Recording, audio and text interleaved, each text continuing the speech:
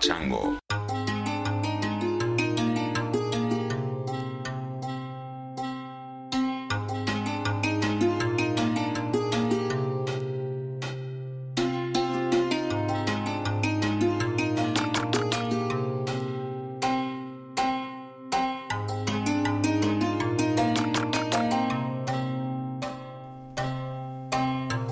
What's up? Welcome to another episode of Tangentially Speaking, not Tangentially Speaking, as some people seem to think. After 580 some episodes, I still have people say to me, I listen to your podcast Tangentially Speaking all the time, and there's nobody speaking to genitals on this podcast. There are no speaking genitals. There are no chattering vulvas or bodacious balls speaking on the podcast. It's tangentially speaking. Looking back, probably should have chosen a simpler name, but it's too late now. Anyway, welcome to the podcast. This episode is with great perennial friend of the podcast, young Kyle Thiermann, my partner in all sorts of crimes. God, we've traveled the world together. We have co-created and co-hosted the Motherfucker Awards in Los Angeles, a black tie, red carpet event in which those who have done the most to fuck Mother Earth are celebrated, or were celebrated for the 2 years that we did it. Lo and behold, we found it was kind of hard to get corporate sponsors for an event that takes the piss out of corporations. Who saw that coming? But we ran it for 2 years, largely on Kyle's blood, sweat, and tears and my contacts in the world of comedy, which came in pretty handy because the idea was that a comedian would accept the award on behalf of Exxon or whomever we were honoring. So we had all kinds of great comedians who agreed to participate and great presenters. Fantastic. It was largely funded by Nell Newman, the Newman Foundation, the daughter of Paul Newman. So, and also Patagonia and a bunch of other sponsors. But anyway, that was years ago. But Kyle and I came up with that idea one day on a hike in Topanga, and Kyle got really excited about it and wanted to do it. And I said to him in no uncertain terms, dude, I'm in the middle of trying to write a book. I am not a man of great ambitions. If you want to do almost all the work, I will do the little bit that remains, and I will open my Rolodex to this, and I'll get in touch with people and call in favors and whatever else I can do. But the legwork is going to be all you, young man. And to his credit, he fucking did it. He did the legwork. He's a dude with a lot of energy, a lot of discipline, a lot of gumption. And anyway, so we're great friends now. We've been hanging out together. God knows how long. He lived in my driveway for months and made me beet tacos regularly, even though I don't really like beets. But what are you going to do when the guy living in your driveway proposes to make you a beet taco dinner? You're just going to eat it, you know? Those of you who have contacted me saying, when are you going to do a podcast where you talk about your experience with sobriety? Good news for you. Kyle and I talk about it in this episode. I did break this into a paid and free episode. So I think the last half hour or so is available only in the Maxim Deluxe VIP Backstage Pass edition of the podcast. But the first hour, and we do talk about the alcohol in the first hour. I wanted to make sure that was included in the free version. And then after doing this podcast, recording this, I realized that we really never talked about the things that Kyle proposed that we talk about, which is the sign of a good podcast, when you've got like a list of topics and you never get to it because you just immediately veer off into other more immediate interests. But anyway, we did, a few days later, we got back together and recorded another episode where we talk about the things that we actually intended to talk about in this one.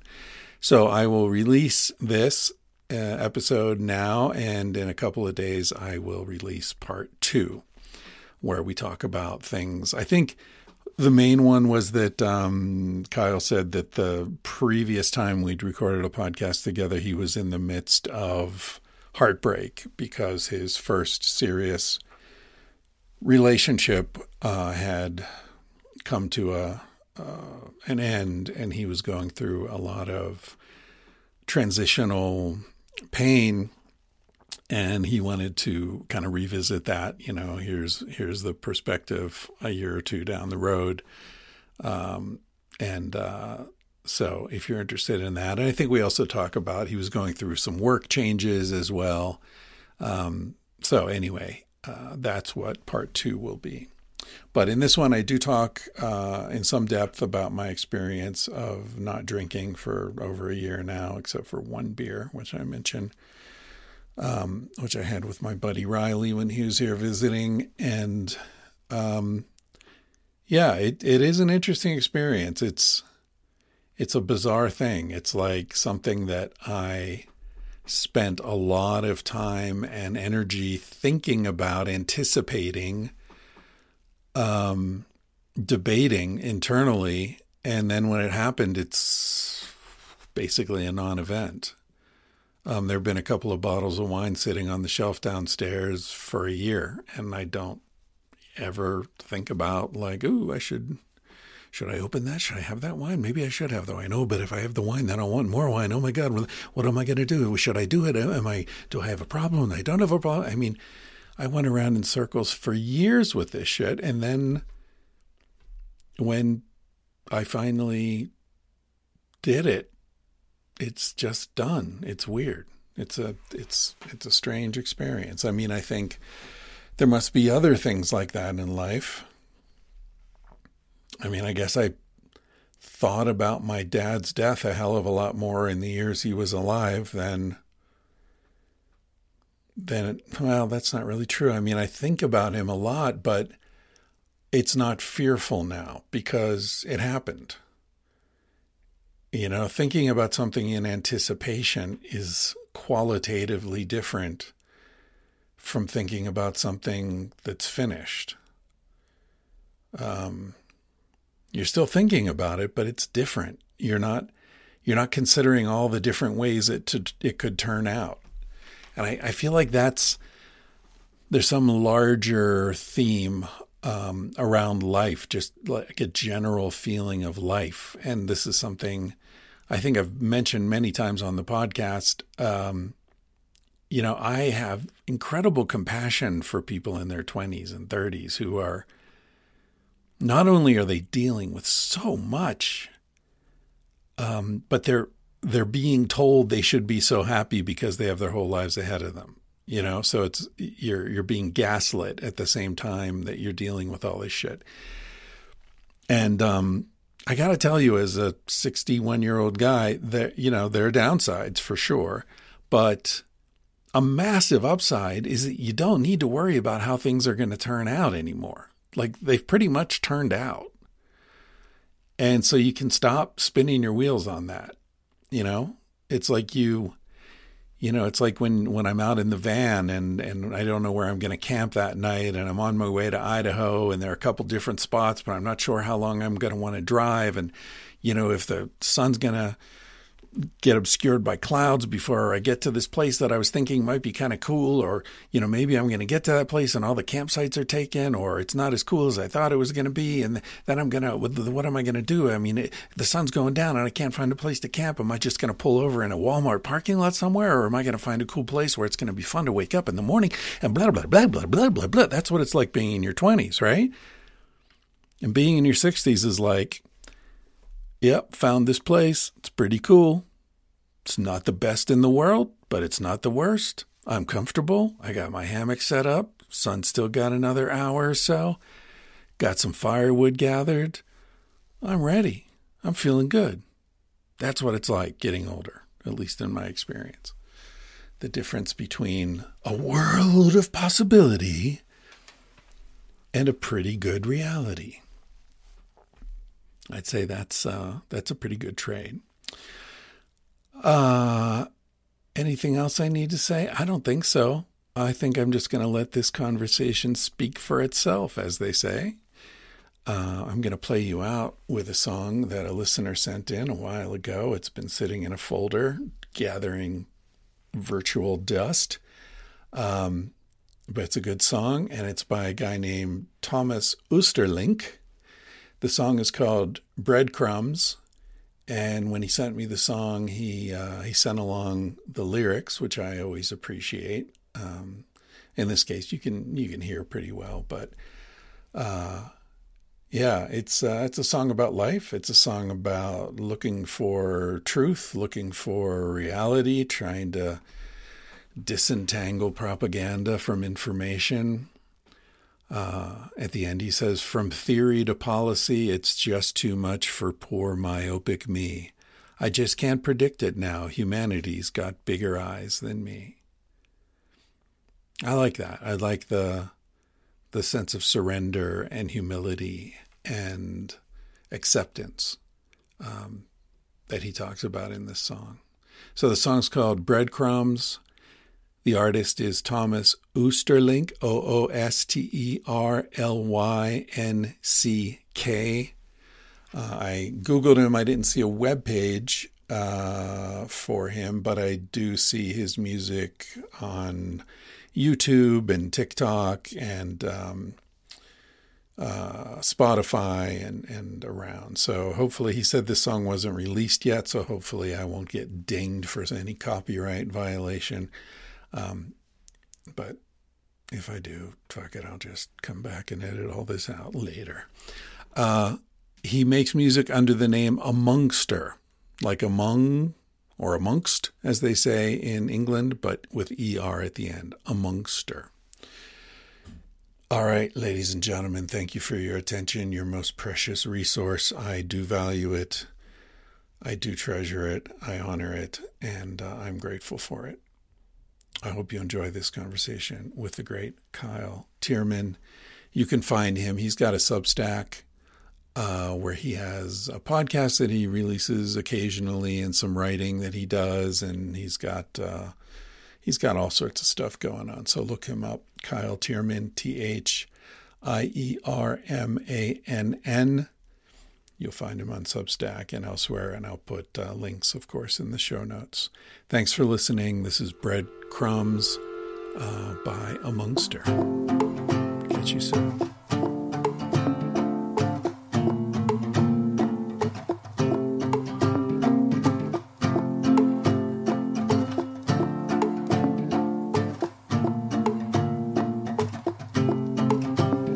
From theory to policy, it's just too much for poor myopic me.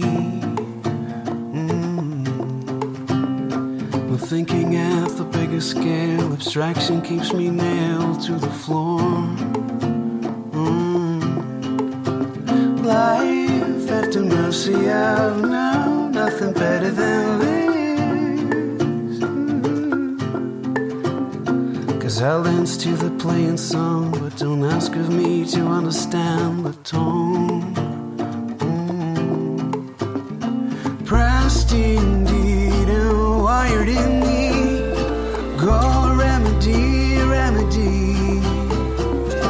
Told emotion, found on my knees. Oh, remedy, remedy.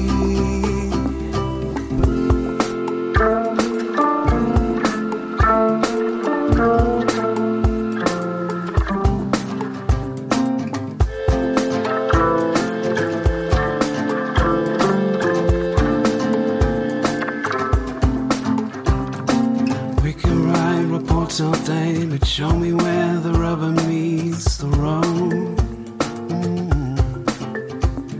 The practical is my appeal. My hands is where my body meets the world. Life at the border of me, nothing better than this.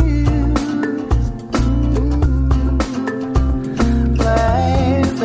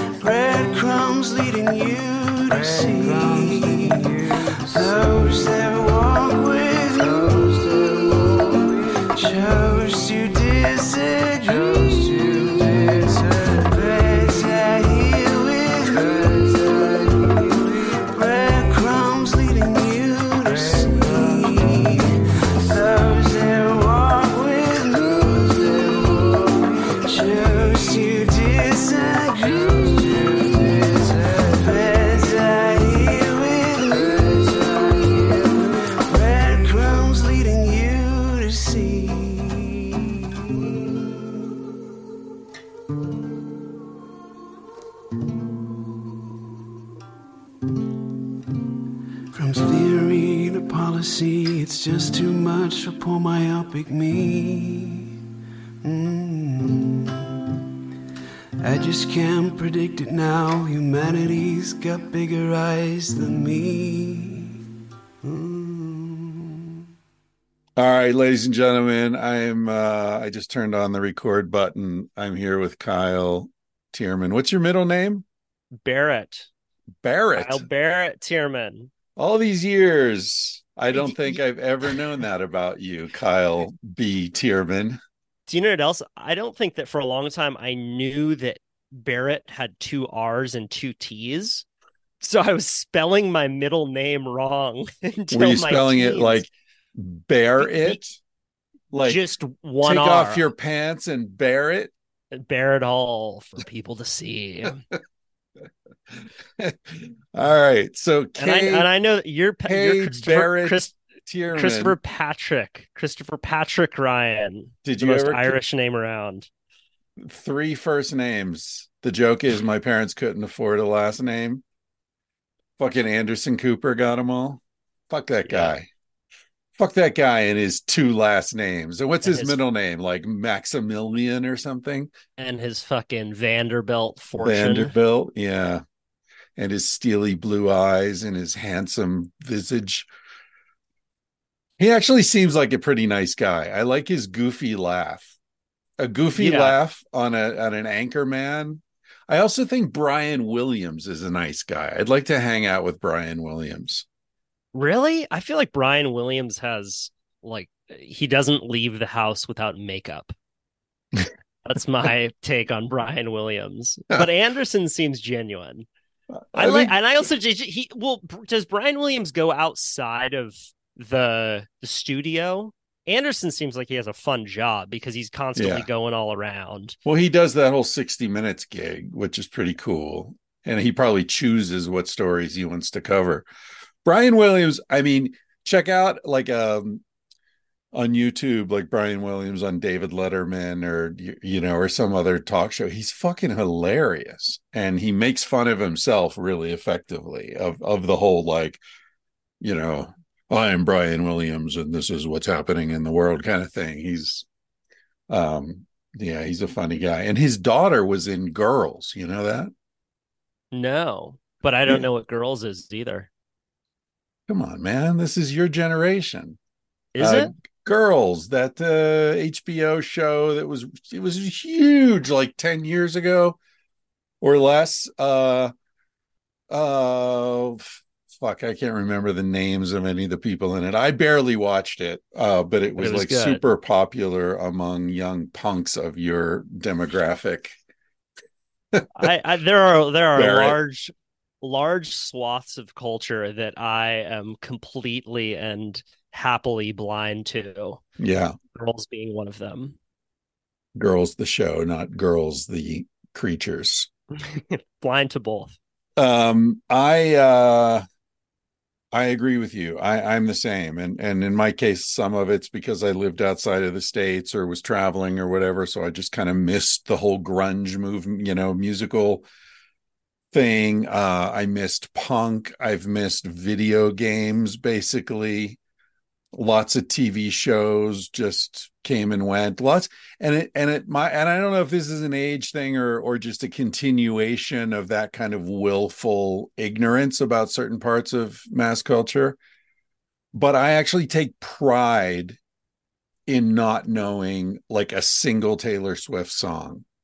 Like I only know what she looks like because recently she's everywhere, but I have no idea. And there are lots of things I see come up on social media, and it's like, I don't know who that is, and I don't want to know. I'll never know.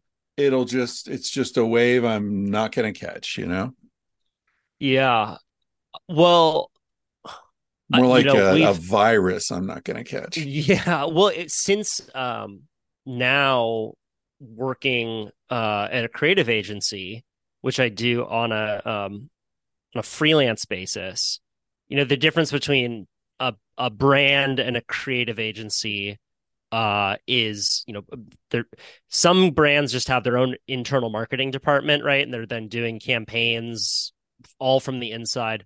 But many will hire creative agencies. And for people who don't know, it's essentially a company that will come up with a way to make your brand more culturally relevant. So Nike's Just Do It, that came from a creative agency called Wyden and Kennedy. If you look at the Old Spice, hello ladies, does your man look like me? That's all Wyden and Kennedy. Like, so a lot of the Dos Equis man, the most interesting man in the world, it all comes externally, and brands basically will go to creative agencies and say, we want you to make us cool. We want you to somehow make us relevant in the culture. And then the creative agencies specialize in doing that. And whether it's a billboard campaign or commercials, a lot of what they're doing and what I'm doing now for the first time is having to keep a finger on the pulse of culture so that you can come up with something creative that people will sort of recognize. So like there are all these things when we're coming up with ideas, like apparently pickleball is huge now. There's like a pickleball phenomenon that I totally missed, but I'm in these writers' rooms and they're like, well, let's maybe do something with pickleball. And you're like, shit, I feel like now I need to stay on these little like cultural moments because they're often just what get a laugh. It's similar to like what comedians are constantly, Right. it works well to be in a big city because you are more exposed to those ideas as they're coming. And then you can make the joke on the idea, while it's still relevant.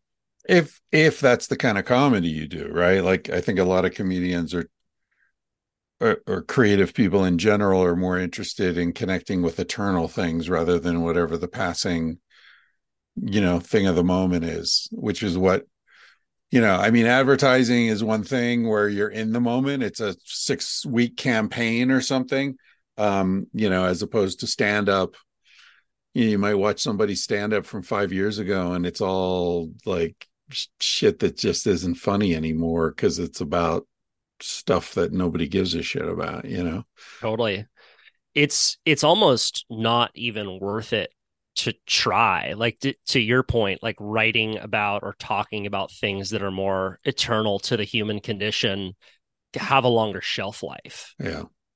Yeah. I mean, that's why they're all talking about marriage and kids and getting old. And yeah. We were talking before we started recording about applying language from one area in another. And one example of that I think about sometimes with comedy is how comedians will say, they use all this really aggressive language, oh, I killed last night. Oh, you slayed, man. You fucking murdered that crowd. Like, what the fuck is going on with that? What, you're an aspiring stand-up comedian. You spend a lot of time in that world. You're a guy who likes to think of himself Be as funny. I love thinking of myself as funny. I'm one of my favorite things to do is think of myself as funny. Yeah. Which is why it's so detrimental when I don't get a laugh because maybe I'm not. Yeah. Uh well the stand-up thing was if either you're killing them or they're killing you. But I find now growing up in Santa Cruz, which is a little surf community in Northern California, we have our own jargon completely, and sometimes it will bleed into other aspects of life. Like I'll just let a gnarly go, like, oh, that's gnarly. You drop a gnarly. I'll Yeah. drop a gnarly here and there, and I think gnarly works. Gnarly's kind of made its way into other areas. It has like the idea of a gnarled tree branch. I like Yeah. gnarly. Well, gnarly Sick was a word before you and your little friend started using it. I before hate to we tell you, you didn't make it up. before we co-opted it. And also, Santa Cruz is not a small little surf community. What are you talking about? Fucking Puerto Escondido is a small surf community. Santa Yeah. Cruz is like how many people live in Santa Cruz?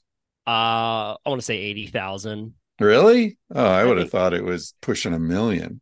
no, it's still quaint. It's still quaint, but growing fast. But we have our our own jargon. Sick was another one. I remember when my brother was a kid, he started using sick, and my dad got mad at him because he's like, sick is not a good thing. Sick Yeah. is illness, and we had to teach him uh all the sickness of the word sick. But I have a When I was a kid, it was bad. Oh, that's bad, that's bad. man. That's really bad.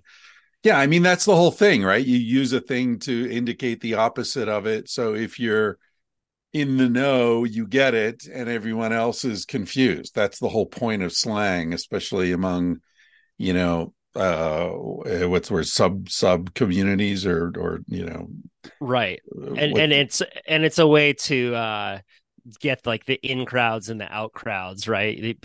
Right. Various subsects of culture will use the acronyms and they'll use the slang just so they can tell that you're not part of their crew. I have a buddy of mine, Charlie, who I think you met, who comes from a world of business and marketing, and he was very much in that world through most of his 20s. And one time I was talking to him about surfing big waves. There's a wave north of town called Mavericks that's very famous, The and the quaint waves little just wave. it's a small quaint wave. And he said, so when the waves come, like, and you're paddling out and the wave is coming at you, but what happens if the surfer misses the deadline? The Like to deadline, to like catch it. he's using the business jargon Yeah. of into surfing. Thought it was cute. Yeah, it's the one that, well, there are a bunch of them that annoy me, but the one that annoys me the most is that I think it's like is it Liverpool or somewhere in England where they do rhyming slang. So Mm, they're not even using the words that they're trying that indicate what they mean. They're using words that rhyme with the words that indicate what they mean. So it's fucking incomprehensible for anyone who doesn't know what's going on. I can't even replicate it. People either know what I'm talking about or they don't. And if you don't bother looking it up. It's just stupid. no. Yeah. So what's going on with you, man? All good things, all good things. It's been a season opener up here at Mavericks. Why So is I it called came up. Mavericks? Were there wild horses running out there before the world got fucked up? No, there was a guy named Jeff Clark surfed the wave for years before anyone else did. It's a spot up in Half Moon Bay, which is a very quaint little community, Chris, let me tell It's a you. quaint surfing community. There And are places where you can get really good clam chowder, I'll bet. a lot of clam chowder. The smell of fish permeates through the entirety of Half Moon Bay. A lot of foghorns. Um, Mm, and this guy would go surf Mavericks by himself, and he had a dog named Maverick. So he named the wave after his dog. Um, it's just outside the Half Moon Bay harbor, and uh, the wave breaks quarter mile out to sea. hmm. So people will stand on the cliff, and you need binoculars to see the waves out there. Otherwise, it just looks like little specks riding these big walls of water. And it's a beautiful spot. Like not a lot of development around it. And it's a wave that's sort of a wonder of the world in that it only breaks when the swells are massive. And the way the reef is shaped, you can catch 60-foot waves out there. And they all break in basically the same spot again and again. So spectators can go out on boats and sit 30 feet away from these Niagara Falls style waves coming through, and they'll Mm, be in complete safety. So it's really incredible for spectators to come watch, and it's just very rare that you can have those size of waves breaking basically in the same spot again and again. right. So it's So easy to catch them because you know where it's happening. there's a predictability to it that makes it Right. really, really good. And it's also just a very heavy, very dangerous wave because the way the reef is shaped and just the size and power of that wave will all magnify in one spot. So it'll hold a surfer down and just suck you really, really far down. There's this thing that happens while surfing out there called tombstoning, where a surfer will fall on a wave and then it'll yank them down so far that a 12-foot leash is getting stretched out to 20 feet, and all you can really see is the top of their surfboard barely stuck out of the top of the water. So you know that when a surfer's tombstoning, they're probably 20 feet below that. And hopefully they can come up for air before the next wave comes through. Is the surfboard a flotation device? Is that one of the reasons you don't have like breakaway leashes? Totally. Yeah. I mean, it's like a buoy attached to you. And a few people have drowned out at Mavericks. In the past 2 years, there have not been any deaths, largely because of the invention of inflation vests. So a couple brands figured out a way to put what look like kind of like bulletproof vests underneath your wetsuit. And they have a bag inside the vest that attaches to CO2 canisters. And then you have a pulley that will kind of come outside, or it's just like a plug that comes outside of your wetsuit. And if you get into a bad spot, you can pull it, and there will be a little puncture that will puncture the CO2 canister and basically turn you into the Marshmallow Man. And it's like a life jacket, underneath your wetsuit, and it'll just go Yeah. and bring you up. So that's made things quite a bit safer out there in That recent seems like years. kind of an obvious invention that should have happened a long time ago. Well, I think that there's something about specifically action sports and safety that takes an unusual amount of time for the invention to catch up to the logic. Is that Like if you because the lugheads like you are just like, fuck it, dude, that's not, I'm fucking old lame school. Chris Ryan wearing a Yeah, helmet while I'm not wearing a skateboarding. helmet. What What the a kook. fuck? Yeah, I interviewed a guy who was a pro skier, and he would do the craziest shit skiing. He did street skiing. So he and his friends would go to like New England and set up these jumps uh down staircases and on like the walls of these old libraries. It was really cool looking. So fucking dangerous what they're doing. They would use these contraptions called winches, which are essentially generators with pulley cables attached to them, so you can get going like 35 miles an hour to hit Uh, a jump. like And tow you in. they'll tow you in. Yeah, it's like a stationary tow you in device. And none of these guys wear helmets. And I was like, why don't you guys wear helmets? She's like, it's like, it's an art choice. It's like, that's the stupidest fucking answer I've ever heard.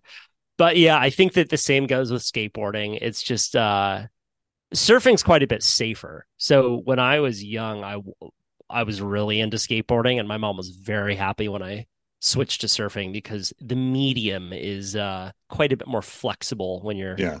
falling face first into Right. it. And then you're like, Mom, I'm going out to Mavericks. I'm like, fuck. God damn it. Yeah. Okay. Yeah. But it's so fun, man. I mean, the big waves don't happen all the time, and I haven't had a chance to go out and surf waves of that size in almost 2 years. And it's such a remarkable. I'm going to do that. I'm going to try and talk about this without it sounding cliche, and I'm probably going to fail.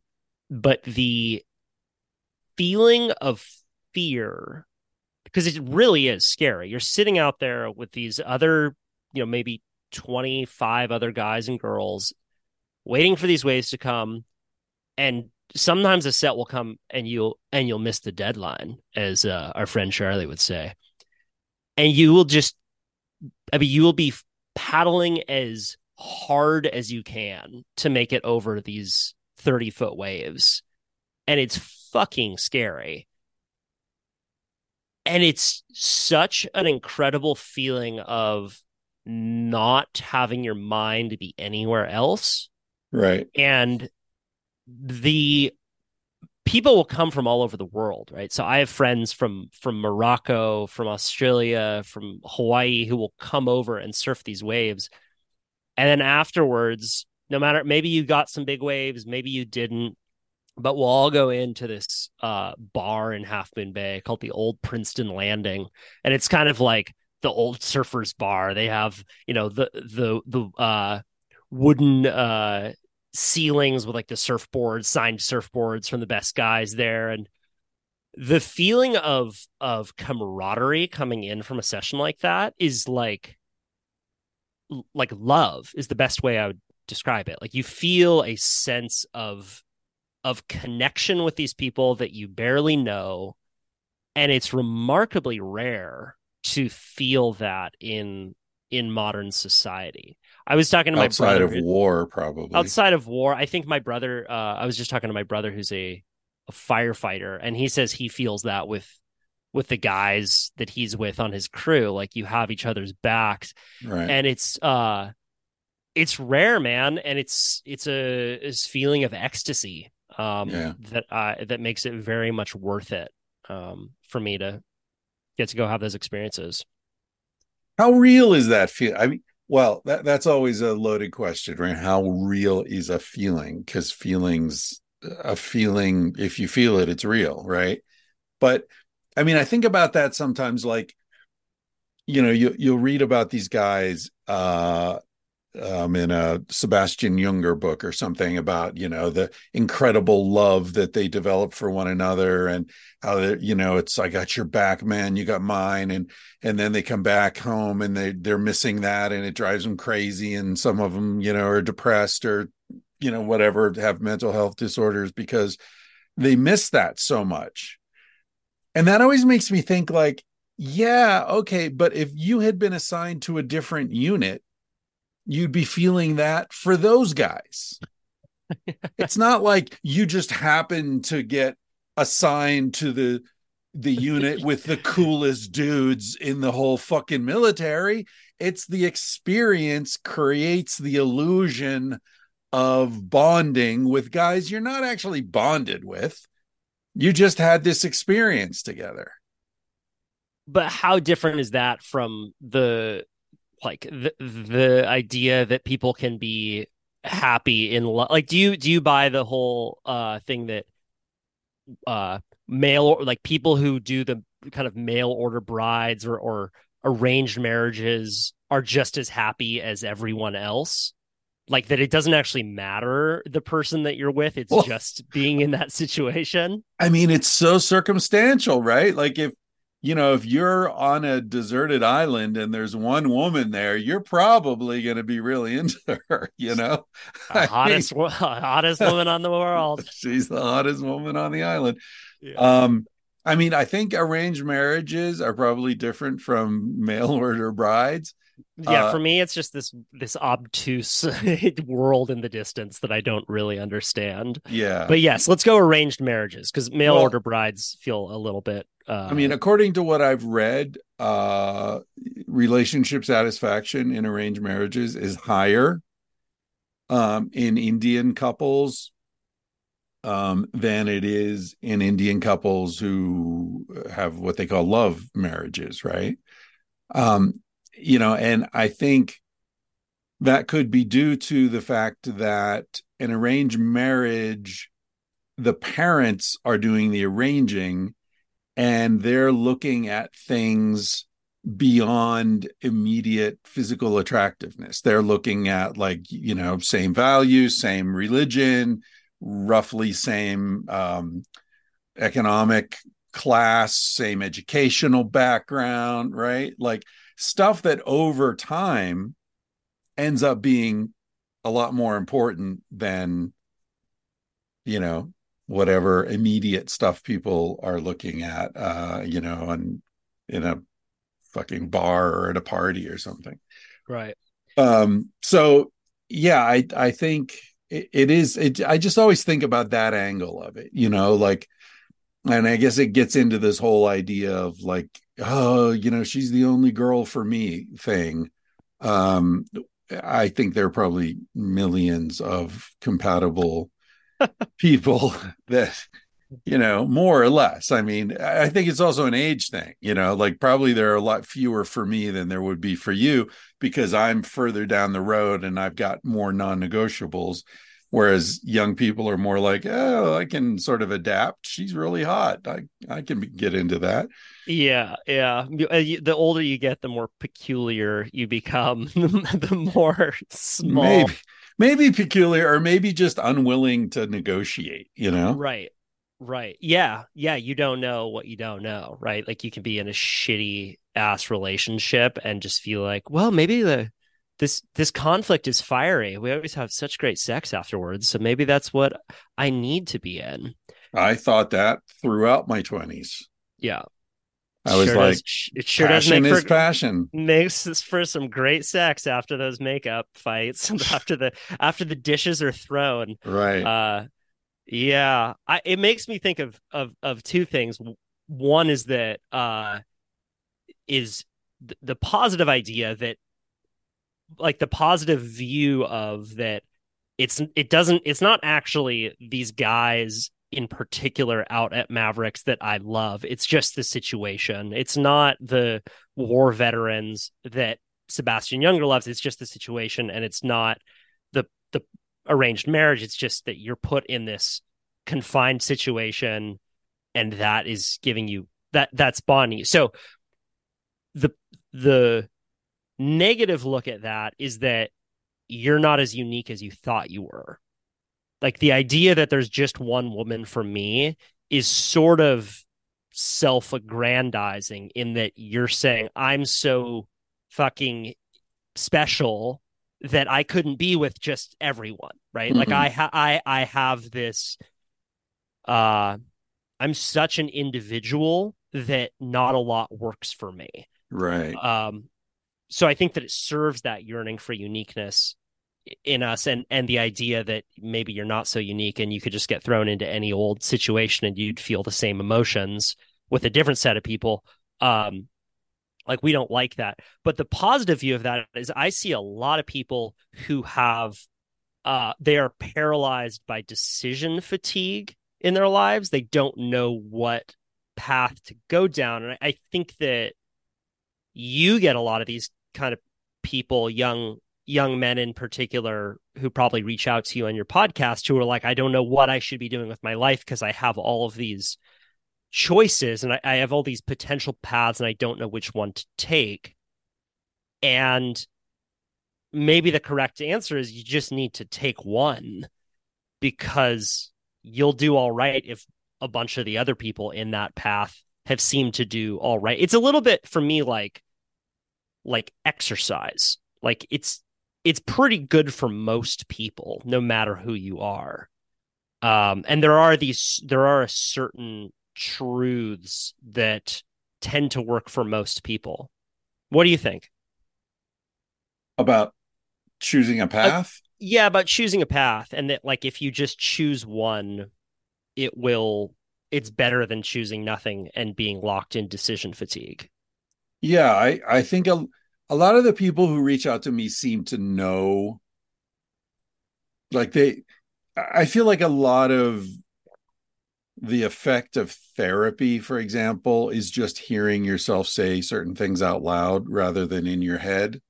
And when you hear them out loud, we've all had that experience where you have a dream and you're confused by it and you're telling your friend like, oh man, I had this dream last night that I was like about to go on stage and I was naked. And as you're telling the dream, you're like, oh, it's fucking obvious what this dream's about. How, and now I've already like exposed it. Oh shit. Um, And I feel like a lot of stuff's like that. Like just saying it out loud is itself hugely helpful in clarifying what's going on. But I think a lot of, I often think about those nature specials.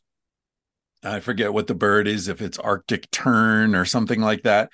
That the nests are on this cliff overlooking a beach, where the ocean's coming in, the Arctic Ocean is crashing against the rocks below. And all these chicks hatch at about the same time, and they're sort of like, testing out their wings, and they're getting into it. But there's no practice.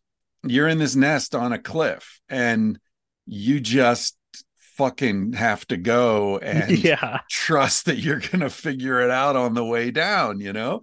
And the thing is, they have to fly over this beach and get to the water.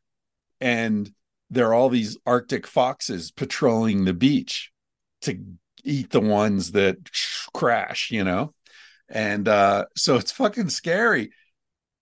But I feel like that's the thing. It's like young people, especially I think young people raised in a culture that coddles them and protects them and doesn't let them go out and play and fall and skin their knees and make mistakes and, light shit on fire and just do all the stupid shit that kids did 50 years ago that they're not doing anymore. I feel like those young adults get to a point where they're like that bird on the cliff, and they just can't jump because they feel like they should know how to fly. They need to be safe.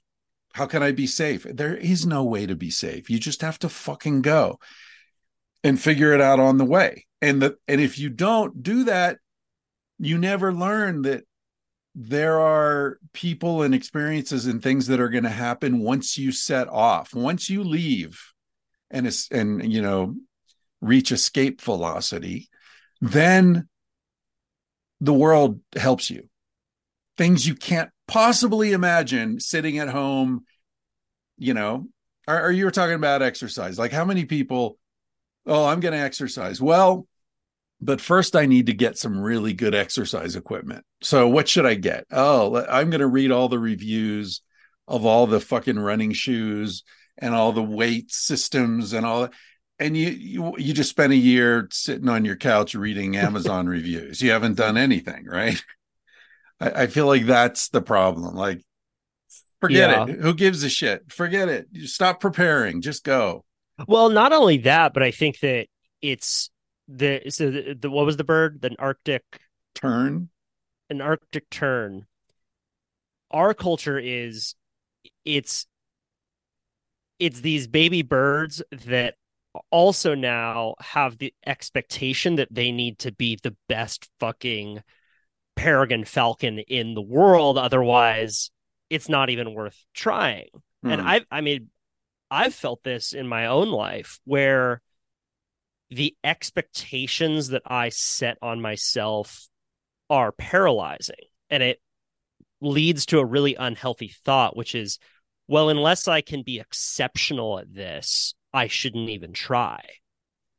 And that's a shitty thought to have. And it goes back to what you often talk about, which is that our whole culture praises these kinds of lopsided personalities who have only become great at this one thing, and then we herald them as heroes rather than people who are just well balanced and good at a bunch of things. They've had a lot of life experiences, and maybe they're not world class in any one of them, but they're living very rich and deep and varied lives. And it's something that I constantly need to remind myself of. And it's caused, just a huge amount of not starting things and just generally self-loathing because I am setting these expectations on myself that take a lot of the joy out of just going on the bike ride. Right. Yeah. I think we have a habit, both visually and cognitively, of filling in the blank spaces, with what we have reason to expect would be there. So an example would be, you know, an old perv like me is driving down the road and you see this woman walking along the side of the road from behind, and she's got a nice ass and long legs and long hair, and you're like, oh man. And I imagine her like, now I've seen her 360, even though all I've seen is the back. And as I drive by, I look in the rearview mirror and see it's a And you're dude with like, a fucking it's beard. Simon Rex with a wig on. Exactly. Exactly. Damn But it, I filled it Simon. all in based upon the limited information Could I never had. look at Simon again the same way. Simon does have a really nice ass. He sure Uh, does. but I think we do that cognitively as well. So you see someone, fucking Chris Rock or somebody, and he's like, wow, he's a great comedian. He's really smart. And you just imagine he must have a great relationship with his partner, and his kids really love him, and he's got a cool house, and he's a really good cook, and he's got great taste in music. And that's not only not necessarily true, given what you said a minute ago about how these people tend to be very imbalanced personalities because they're so driven, it's probably less likely to be true than it is for just some random stranger, right? Who's got a balanced life. So it's strange. I often think about the story your father told about he was at a dinner party at some billionaire's house. It was the guy who wrote Catch 22. Joseph Um, Heller. Joseph Heller wrote Catch 22. And you want me to tell the story? Mm-hmm. So it's one that my dad It's tells not your me. story, but it's It's your my dad's story. that So he yeah. heard from someone else. Oh, I thought your Uh, dad was at the dinner. no, he wasn't. No, no, this is just Oh, a famous. fuck. It's just a famous story that. Fuck. So Joseph Heller was at some hedge fund billionaire's dinner party, Yeah. and Catch 22, which was a massive success, had come out, and Heller's friend said, this guy makes more money in a day than you made on your entire Catch 22 book. And Joseph Heller said, yeah, but I got something he doesn't. And guy goes, what's that? And guy goes, enough. It's hard to have enough. Someone should market a product called Enough, Nuff. What is that? It's enough. How much did it cost? Enough. Like, just when I was a kid, there were pet rocks. Somebody actually sold rocks, and people would like put them on their fucking windowsill. And it's like, Right. that's my pet rock. I think we should sell Nuffs. I think that is a great idea. Let's take it from let's do a little marketing campaign for enough. Dude, So between you and me, you've got the marketing jujitsu's chops. I can come up with really stupid ideas.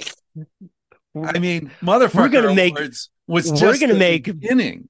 we're gonna make billions off of this enough idea. I mean, imagine the pitch meeting. Okay, so it's just like, what would it be? It would have to be soft, right? It would have to be. I'm imagining like a bean bag, but Yeah, like sheep fur. What's that called? The sheepskin, like a yeah, little furry ball. and you just hold it. It's something to remind you. The whole idea of the product is to remind you that you have enough. Right. Because there's an entire culture telling you that you aren't enough, you don't have enough, and it's just this little reminder. You'll never get enough. You can't afford enough. Yeah, But for $5.99, you can afford enough. It. Yeah, You can have two Nuffs. You could collect Nuffs. Have an entire Nuff collection. Yeah. I have more than enough. I need to give it away. Okay, so let's say it's a bean bag. It's a bean bag that you carry around with you, and it's the reminder that whenever you think about needing to, like, what if it put like somehow like a delay on, or it could be like a software system. Like, have you heard of about Freedom? So Freedom's this app that will block you off of your internet for a certain amount of time. Mm. So you're like, I don't want to be on my internet for the next hour. Freedom will So block this you. will just freeze your bank account. So yeah, what if it froze any Amazon purchases for 3 days? Except for nuffs. Except for You can nuffs. always buy nuffs. You could buy as many nuffs as you want. But it makes you need to decide whether or not you really want that Right. that Amazon fucking squatty potty. It's like a gun purchase. You got to wait, 72 hours. Right. And I think there's a great Simpsons episode where Homer goes in and they're like, okay, you need to wait 72 hours. And he goes, 72 hours, but I'm mad now. Okay, so I love that. So the whole Yeah. idea, you don't have enough. Where are the places in culture that we'd want to advertise? So where are the places where people feel most like they don't are taught to believe that they don't have enough and that they are not enough? I mean, certainly, I Prison. mean, prison. We'll Okay. go. That was dark. Okay, yeah. Great market right there. Yeah. Well, we do accept cigarettes as payment. Yes, yeah. Cigarettes and cigarettes and promises that you'll kill our enemies. Right. Right. Owed Um, favors. okay, well, I guess models, in the area of modeling, they're always taught that they're not enough. So maybe just it would be we'd have to take out an ad in like Times Square, like the biggest, most advertised two places Mm. uh in culture. I'm Um I'm picturing enough being, this sort of soft hand, like a tennis ball size. yeah. It's like a Um, stress ball, but it's enough right. ball. Yeah. And you can always just put it down your pants.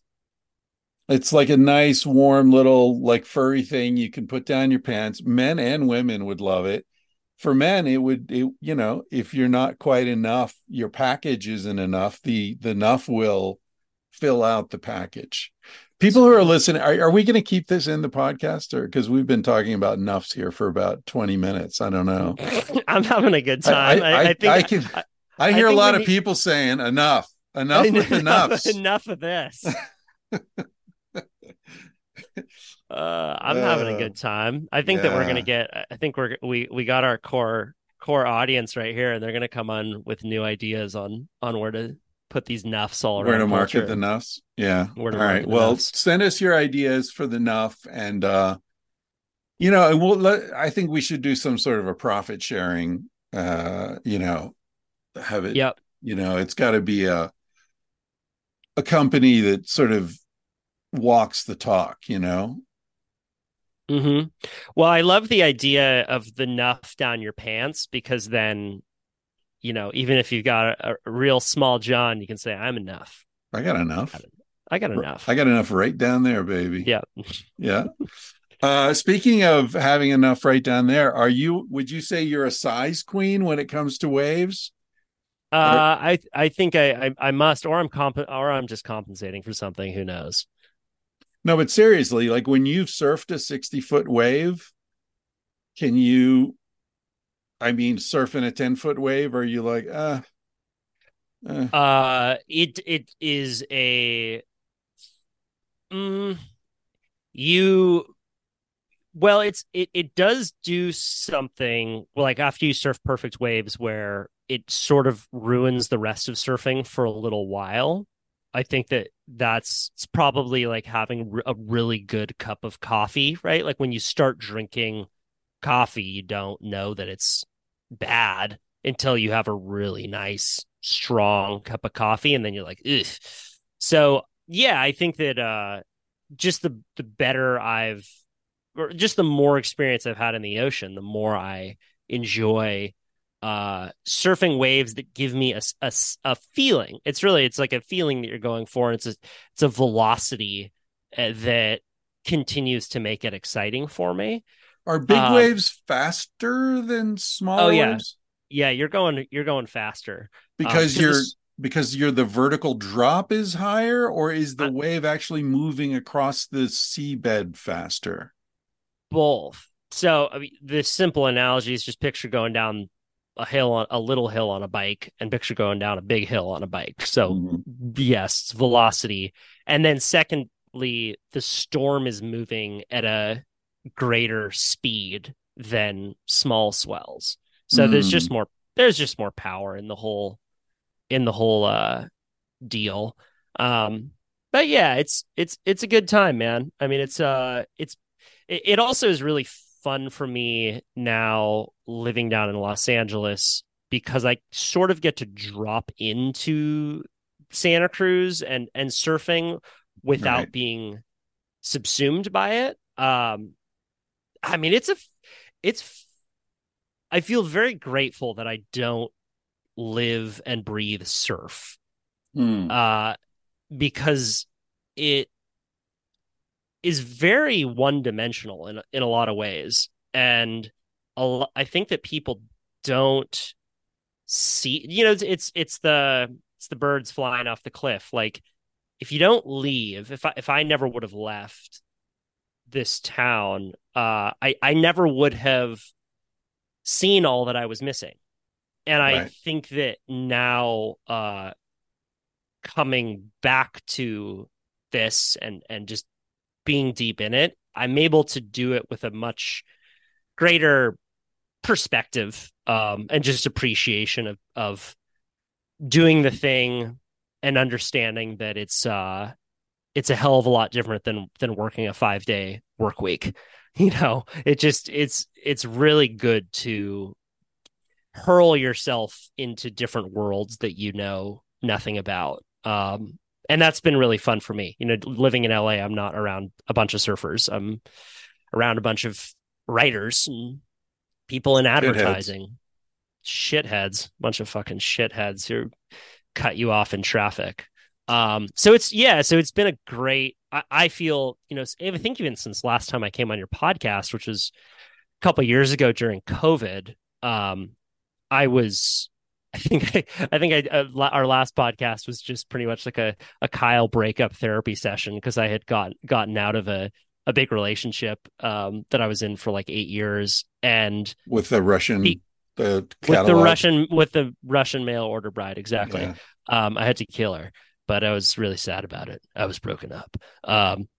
But that trip, I bought the RV Starflight, came out and visited you in Colorado, and speaking to this idea of like just choosing a path and confining yourself to how confines can bring about, I think, a lot of good. COVID was hugely confining. There was not like I couldn't just kind of choose any path and flounder about. And living in that RV for a couple of years made me start writing a shit ton. Um, and then the opportunity came up to move down to LA after that. And I think that without COVID and without kind of confining myself to just practicing a craft, um, none of that good would have come, and I probably would have just stayed in Santa Cruz. Yeah, it's always confusing to think about stuff like that, like in retrospect, because we're all, we tend to say, well, I'm so glad my perspectives are broadened, and I got out of Santa Cruz and I got to see different worlds that I knew nothing about. And I agree with you, that's great, that's enriching and all that. But on the other side, it I love too also where I'm like, I've just seen so much of the world. I moved to LA. I'm so erudite now. it reminds me of this conversation I had with Tony Gonzalez, the Hall of Fame football player. He tells this amazing story about how when he was at Berkeley, he was just incredibly naturally gifted athlete. He was on the basketball team and the football team at Cal, and he was he'd start some games, but other games he was on the bench. He didn't really practice much. He didn't take it real seriously. He was just, very talented, very gifted physically. And one night he was up in the Berkeley Hills looking down over the bay, and he was watching this plane take off from the San Francisco airport. And he thought, he was like, fuck, if I don't take shit seriously, I'm just going to go back where I grew up and get a job and, sell used cars or something. But if I really apply myself, I could be on that plane and I could go to who knows, amazing places. And so it was a real pivotal moment in his life, and he decided to apply himself. And I guess he quit the basketball team. He chose football. He started really working out and taking shit seriously. And and then he got drafted, and he spent his entire career playing in Kansas City. Shit. I took one plane flight. I got on that plane, and that was the only one, and it fucking landed to Kansas City. Yeah, man. Oh my God, that's so funny. Anyway, but what I was gonna say is like there's the trade-off, right? Because you see it's like we have a friend who shall remain nameless, but this guy has like slept with the most beautiful women in the world, dozens and dozens of them. And is this a guy ever going to be happy with a woman? Like, is it possible for him to ever accept the humanity of a single person? I think that you can go too far, is what I'm saying, with the sort of diversification of perspective. And sometimes I worry that I've done that in my life. Like, is there any place that I would really be happy living? Or am I constantly going to be like sort of hyper aware of what's missing, from wherever you are? Well, you moved around a few times as a kid, right? Yeah. So how much do you think your itchy feet and desire to constantly be wanderlusting to the next location is a result of moving around as a kid? Well, I don't think it's a result of it, because like my sister, for example, moved precisely the same number of times as I did, at different times in her life, obviously, because she's 4 years younger than me. But so I think you could react to that experience either by saying, this is great, I want to keep doing it, or by saying, that really sucked, I'm tired of finding new friends every couple of years, I want to just spend my life in one place. But I will say that I do think it made it easier for me, having decided that that's what I wanted to do for a lot of my life. I remember someone, some trip saying like, dude, like, Jesus, don't you miss home? And I was like, where's that? I don't have a home to miss, right? My parents live in a house I didn't grow up in. I don't know where shit is. I've never lived in that house. They moved there after I was already out of college. I've got friends in different places. I don't really have any childhood friends at all because, who keeps in touch with someone you haven't seen since you were 13,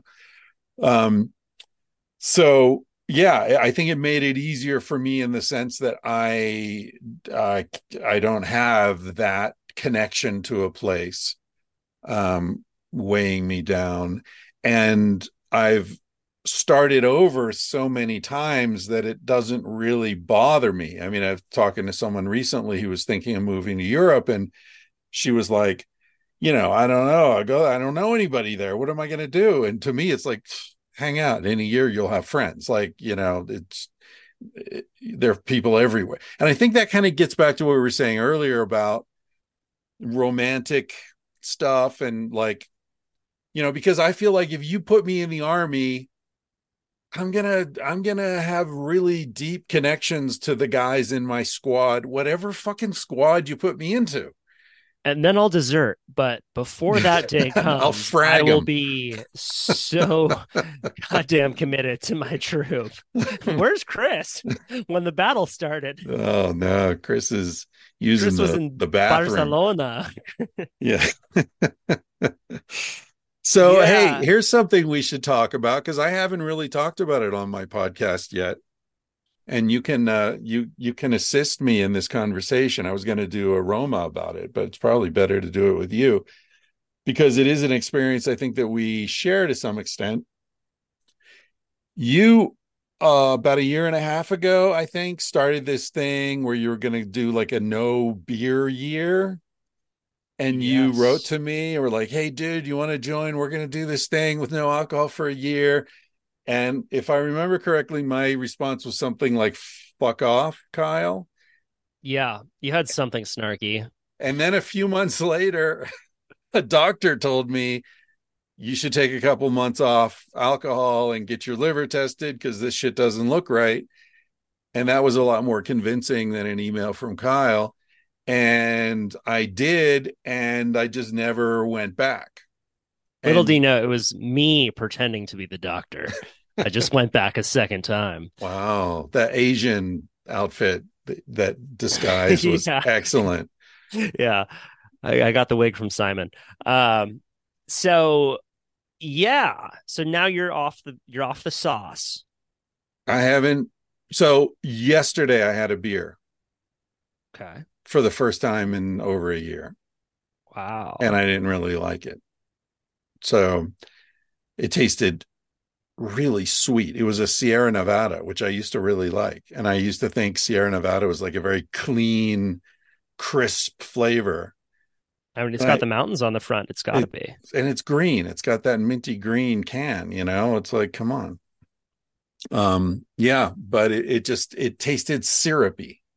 I could really taste the sugariness of alcohol, you know. Right. It's hugely sugary. Right? Alcohol is, I mean, that's one of the main things, and it just spikes your sugar levels immensely. And that, right, like the recent thing and among all the health nuts, right, is just don't drink sugar because the way sugar impacts your glucose levels is so much different than even if you're eating a pastry because it just goes straight down into your stomach. Um, well, I have thoughts because I did 2 years of the 1 year no beer.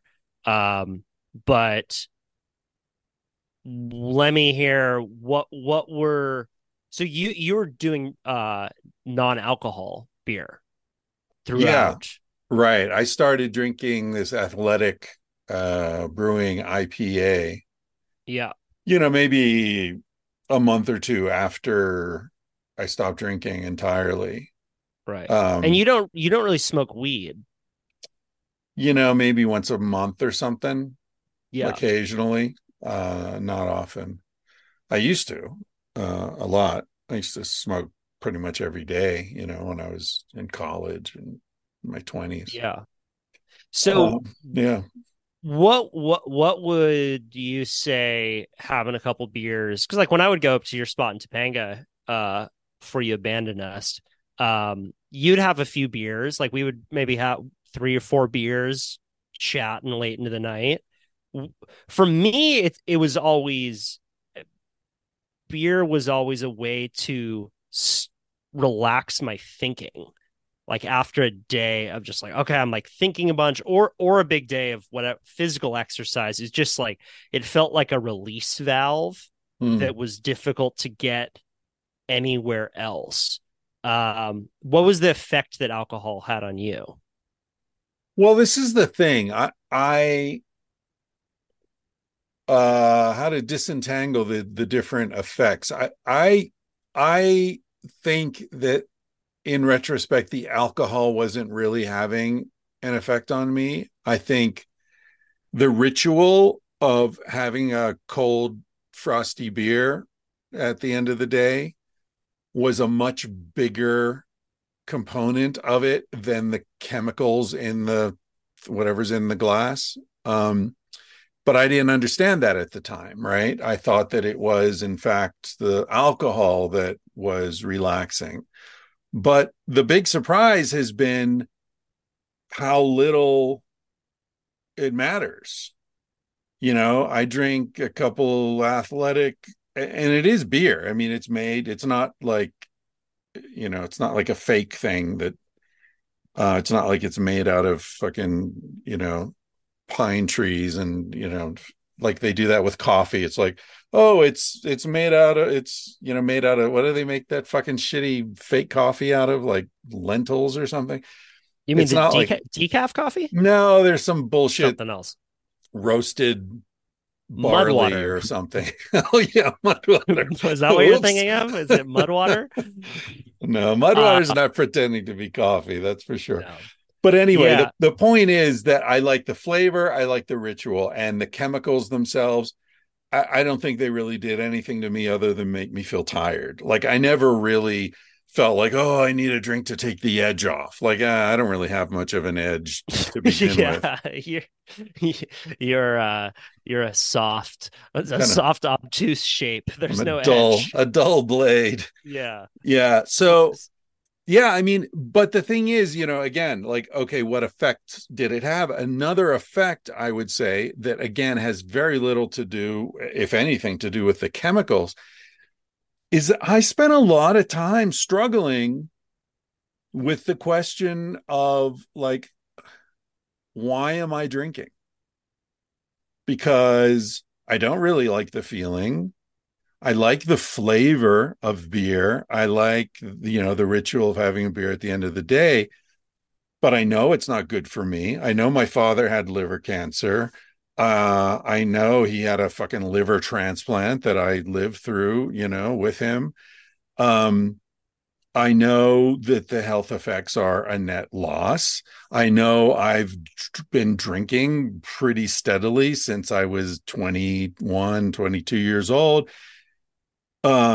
Living in Spain, my alcohol intake went up a lot because that's Spain. You don't have a meal where you're not having a glass of wine, not even lunch, and a couple of beers before dinner, and then a couple of bottles of wine at dinner, and then maybe a beer or a cocktail after dinner. That's a normal fucking Spanish dinner. So I was aware of all that, and it was bothering me, and I kept sort of making these deals with myself, like, okay, well, I'll have 5 drinks a week, and then I'll decide, I'll spread them out how I want to, or I'll just have one beer a day because most of the pleasure is in that first beer, and then I have 2 or 3 beers, and then it's just empty calories and stupidity, right?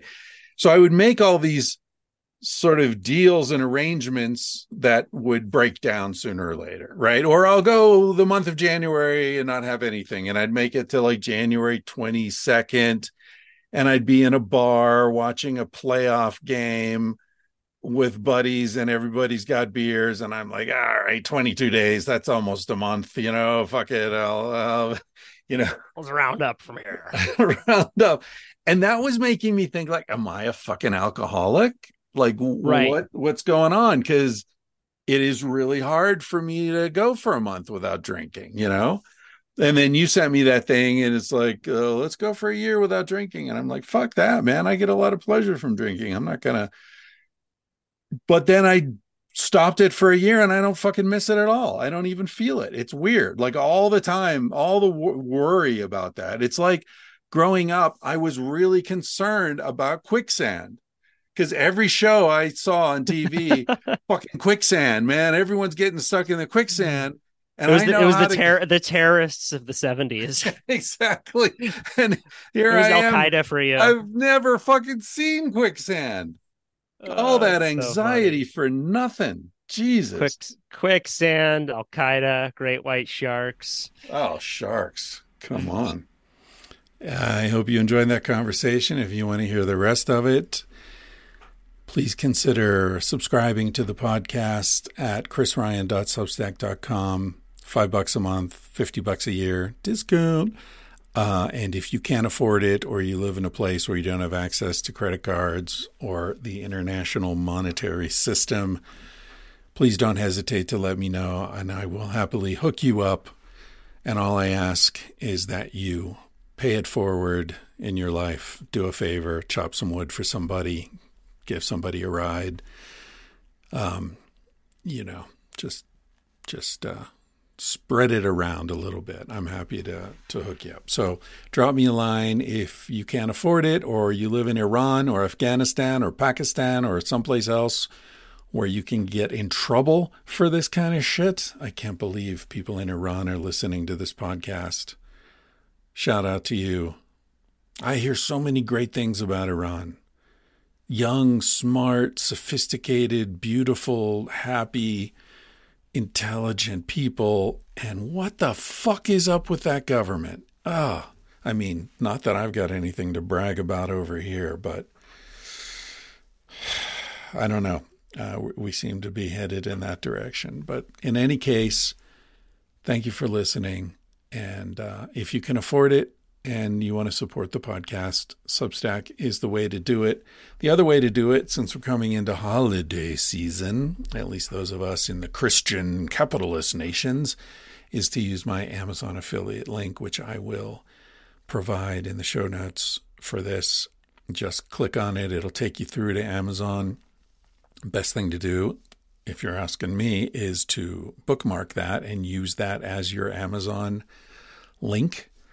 So you don't need to remember. You don't need to always go through my website or whatever. Just go through once, bookmark that landing spot, and a small percentage of whatever you spend on Amazon will kick back to support the podcast. Thank you very much. I appreciate it.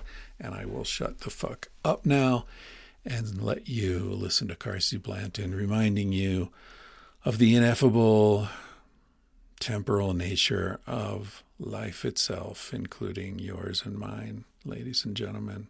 Sending out a lot of love to you. I hope you're feeling good. Bye. He said, baby, what's a big deal? Feel what you want to feel. Say what you want to say. You're gonna die one day. For example, I could kiss you just because I want to. And what's the difference if you turn away? I'm gonna die one day.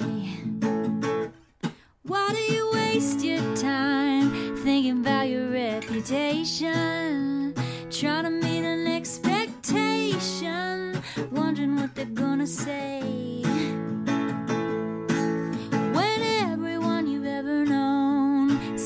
For a headstone, I don't want to give the end away, but we're gonna die one day. Your body is an animal, doesn't ask for much. A little music and a soft touch.